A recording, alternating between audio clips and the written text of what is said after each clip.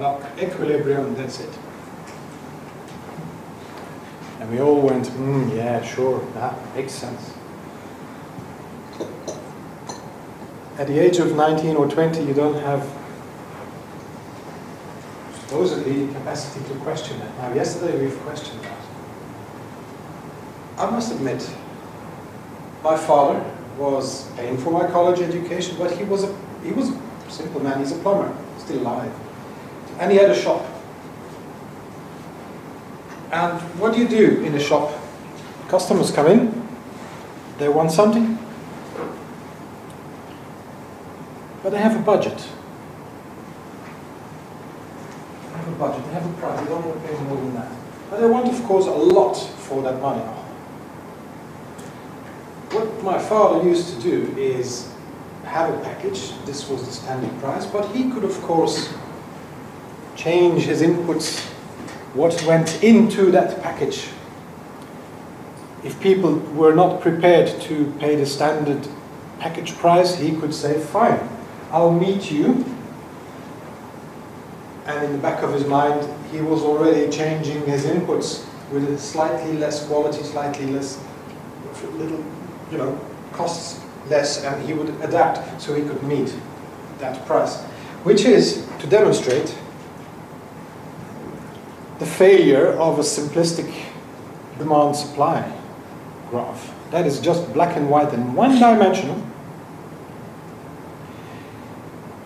And even if you were a student, you could have questioned that. You could have questioned this because you just have to ask,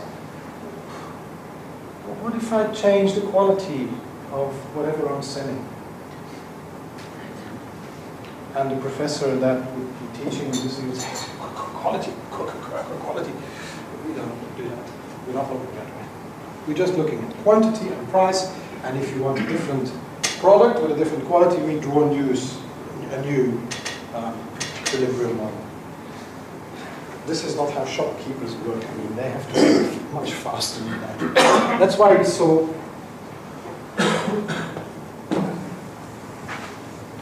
yesterday, Menger had the insight of saying, well, fine. There is an ask price, there's a bid price, and you can change, you can do some arbitrage at the input level, and you can do arbitrage at the output level. Which makes a lot more sense, because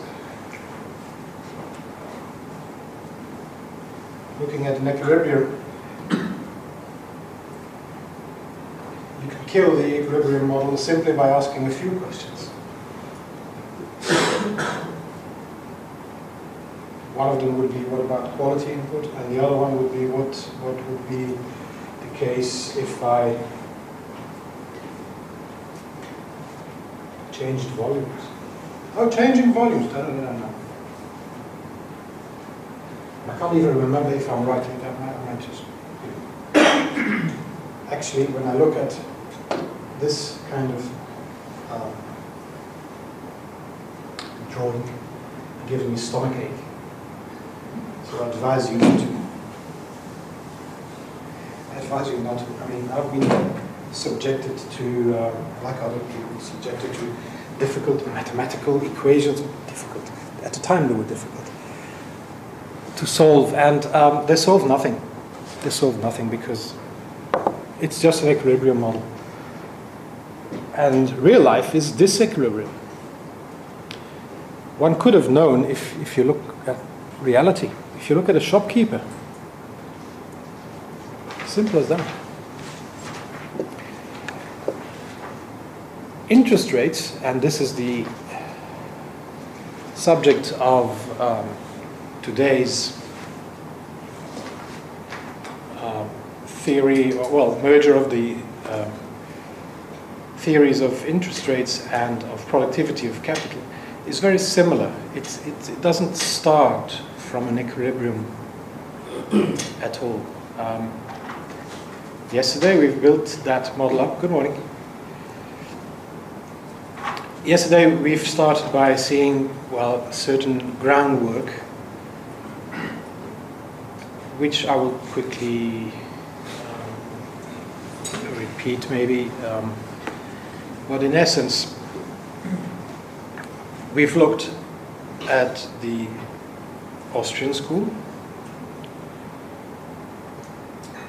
Mises was the well-known proponent, not the only one, mind you. Lots of other people who were Austrian school scholars, but Mises is one of the best-known ones, and he came to the conclusion that in the formation of an interest rate, which Sandeep said yesterday, well, an interest rate is a rate on money expressed in gold.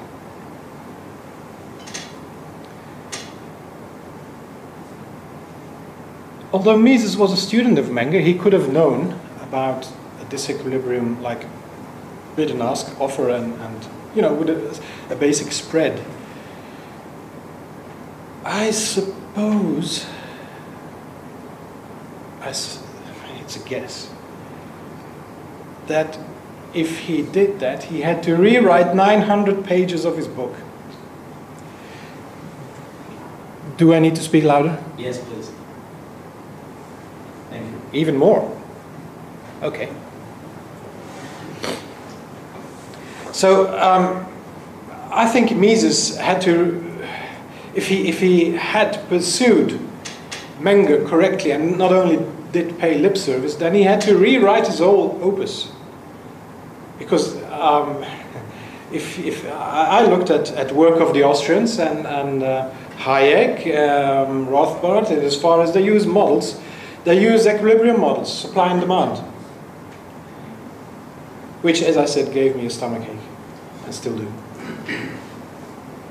And I advise you not to. I advise you to go straight to the source and look at Menger. Now, Mises, I have to look at time. Mises was of the opinion that there was only one interest rate, and that was the natural rate of interest in an evenly rotating economy. What is a natural rate of interest? Well, it's just the cost of money, and provided for with a bit of risk, left, right, and center, and you'll get somewhere. But he was a student of Knut Wicksell. Wicksell, that's where he got that message. It wasn't his idea either. He just rephrased the words of Knut Wicksell and came up with a natural rate of interest. Mises was also a student of the other Austrian, Bohm-Bawerk. He wasn't a student of Menger. Bohm-Bawerk, I suggest, should take at least the same amount of space in your book cabinet than Mises. I know Mises has written volumes, but at least give it certainly the same time consideration. It was this man, Bohm-Bawerk, who approached interest rates from a different perspective. He had the dark brown suspicion, I would say, that there's no such thing as a natural interest rate, but there is something like capital that needs to be productive. And the two schools now were opposed. What we're going to do now is basically telling everyone they're both right.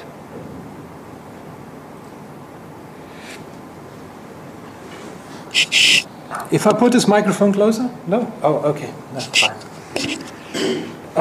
There is some more seats in the front here, because otherwise I'll have no voice by the end of the day. Do you mind? Or it's okay. I'll do my best. I'll do my best.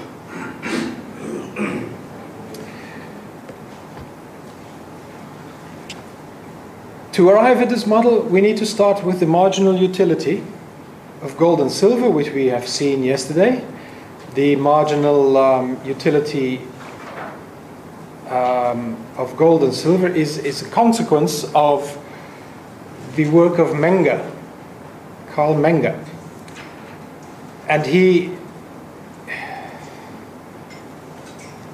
his work is on exposing the fact of marginal utility, of any goods with marginal utility, and he came to the conclusion, not in those words, but that gold and silver were the result of a natural social coordination activity, which makes it an institution. It doesn't make it an invention. Gold and silver became promoted to an institution. It had, along the way, probably something to do with governments. There was a positive role for them in maintaining the good standard we have seen yesterday, but they missed up the chance.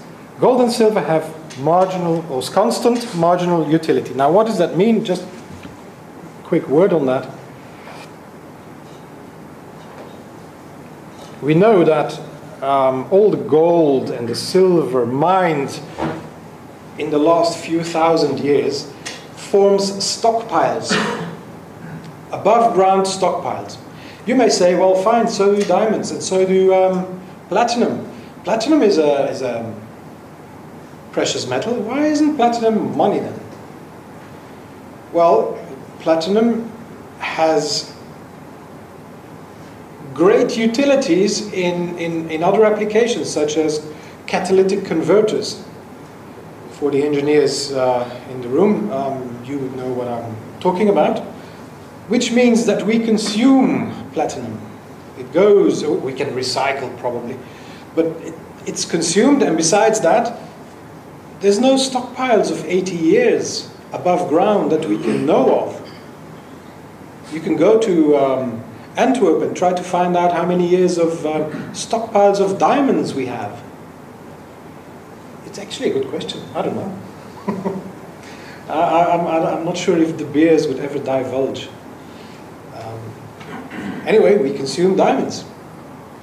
They have applications, and not only on the finger of a ring or as in jewelry.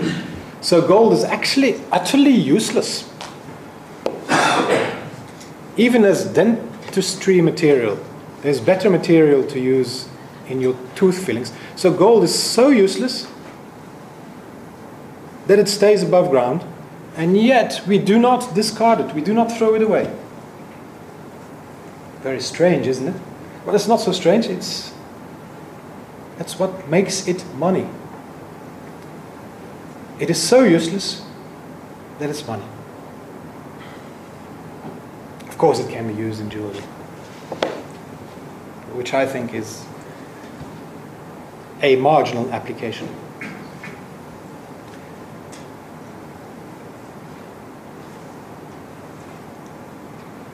If you look at the example that, or the history of money that Bernadette has yesterday described, all sorts of things were used as money. Shells, cowrie shells, cattle, you name it, anything that had exchange value. Sandeep touched on that. It has exchange value, it has certain qualities, and then it has the best possible, it is the best suitable commodity to exchange, because it has those qualities that are required to be money. Imagine that you end up with shiploads of diamonds. They exist, by the way. But imagine that. What is, I mean, the ladies amongst us, a truckload of diamonds, I'm sure you will accept. Would you accept a second, and a third, and then a shipload, and then another 3 shiploads of diamonds? Well, the first diamond that you lose, you would say, damn, I'll get another one. And the second one you lose, I have another one. In the end, the marginal utility of the nth diamond, I mean, you have so much, you drown in diamonds. You couldn't care less. Is that so with money in the form of gold? Well, gold is the ultimate exchange medium. You would accept it on the same terms as the first, and your last acceptance is the same, as on the same terms as the first one. There's no way we will ever see shiploads of gold in our cellars. Maybe we wish, but it's not going to happen. Therefore, it has constant utility throughout, and not only here, throughout the rest of the world, which is what makes it the least subjective value giver.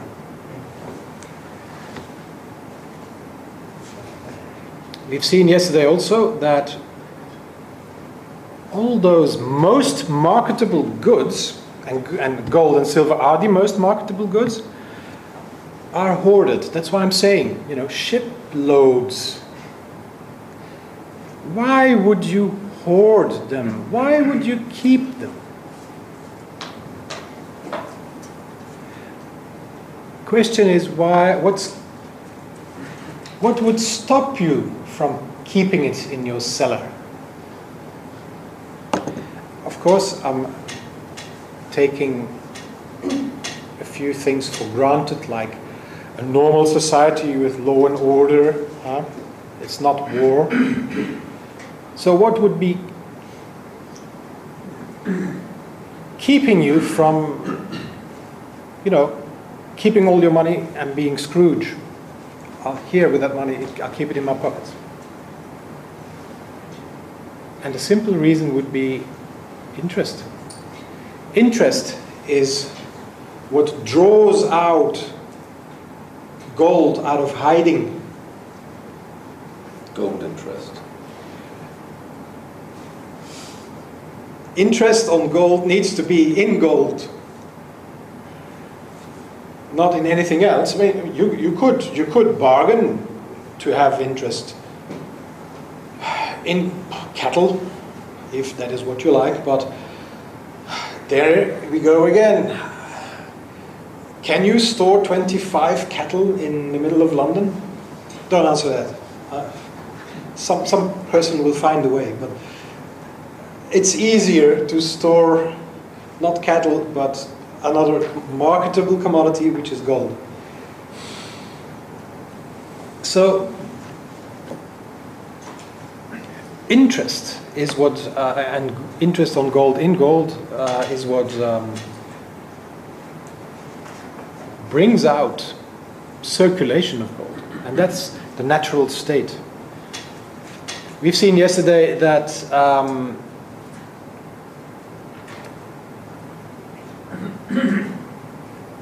there is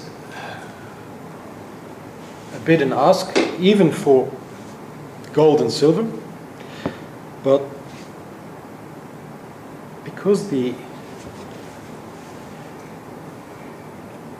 of constant marginal utility, you would exchange one unit or the nth unit for the same terms, and that's what gives it constant marginal utility. On the same terms, it doesn't drop. It's what makes gold hoardable and silver hoardable. It's what makes it exchange the best exchange possible. So it is the most saleable item. And being a commodity, it's valid for all commodities, also for gold and silver. Except that the special case of gold and silver have this constant marginal utility. For potatoes, it drops very fast, and for other commodities that you cannot store indefinitely because they perish, you cannot store them, you cannot receive shiploads of them or unlimited quantities. And there is a symmetry then in the formation of a price for commodities as it is for gold and silver.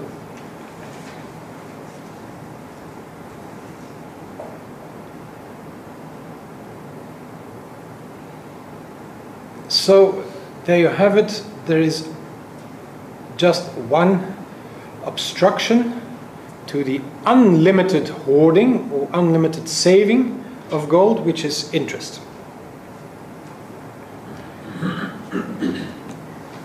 The problem of interest has been debated many times by many scholars all over the world, even in Vedic texts, I believe, in Salic law, which is very ancient continental law. I'm not a specialist in South America. I'm pretty sure even there,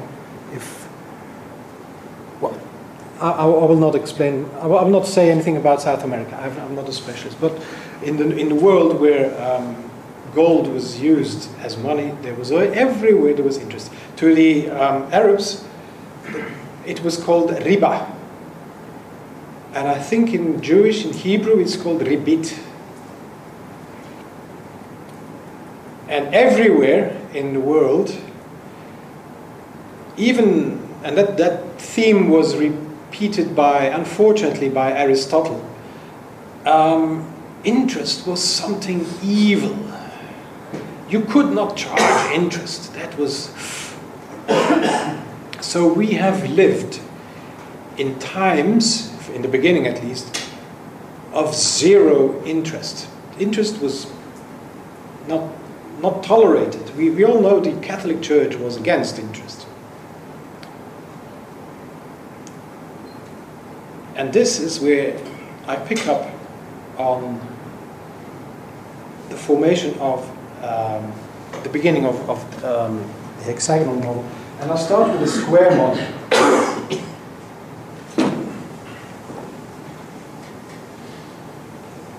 A square model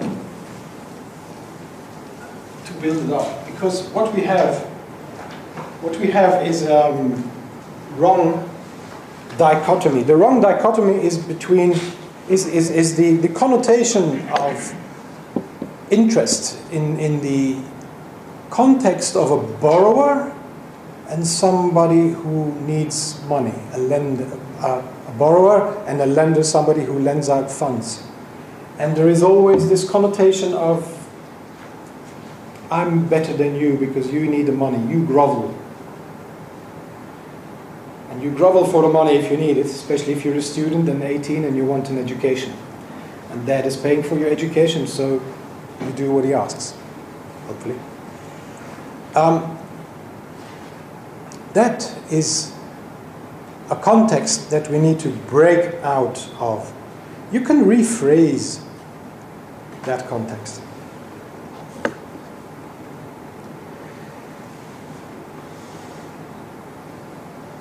The way or the example that I usually present is this. Because I'm going to prove that it is not just a question of borrower and lender. Because the king of a country, let's just imagine we're going back 500 years in history. The king of a country, he's wealthy. Yet, he borrows money. You would say, well, he's wealthy. Why does he borrow money? It happened regularly that kings went to the Bank of Amsterdam to borrow money, to borrow funds, to wage war, which was probably, I suppose, the capitalist venture of the time. The kings were seen as capitalist venture capitalists, sorry. Because the chances were that he won and he would bring more money. Now, jokes aside, king is of course wealthy, and the question is, does he need funds? Does he actually need income? Well, the king is short of income. And the Bank of Amsterdam, they have income, cash flows in abundance. But they would like more wealth, capital of their own.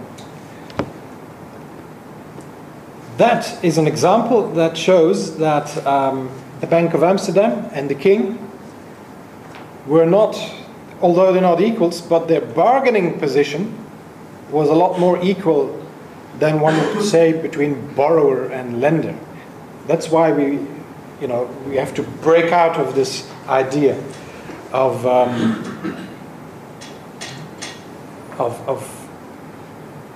bargaining positions that are one is subject to another. And Professor Fekete has rephrased that. Basically, we now say, let's have another look at it, because the bank and the king are exchanging wealth for income and income for wealth. And if you look at it that way, there's no usury. You don't have the problem of interest as usury. And this exchange, income for wealth and wealth for income, is in fact a cornerstone, if you like, of irreducible credit. Now, I know the word credit with American Austrians. How many of you have read American Austrians? Some work, right? When the concept of credit comes up, is it just my impression that Austrians just do not like credit? Am I alone?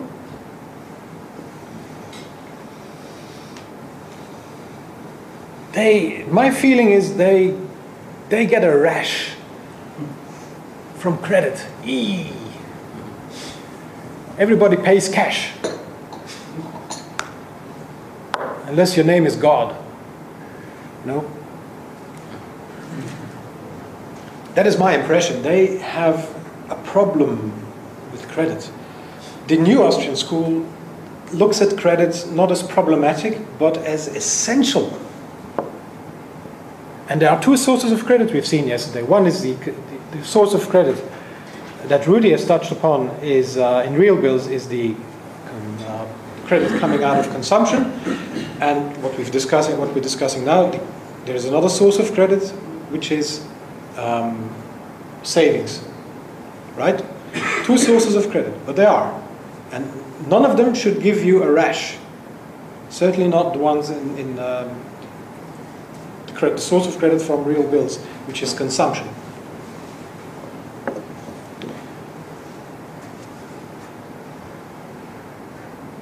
It's a cornerstone interest is a cornerstone of efficiency, and the exchange paradigm, wealth for income, income for wealth, is essential. So forget borrower and lender. In a building up of a square model, I will start with 4 participants. 4 participants, that's not 4 people, that's just 4 roles, 4 different hats you put on your head. It is just a role, please understand. We have, if you take the exchange paradigm, there's basically four people. On the bottom, we have the annuitant with a D, and the annuitant with a T. Those are the professor's words. Now, this is just, I suppose, a Latin abbreviation for annuitantus, past tense, and this is annuitantus. I forgot all my Latin. But basically, don't put it in your head. But this is the young person, and this is the older person, and this is one of those dimensions that we cannot escape, which is time. Now, yesterday we said the problem of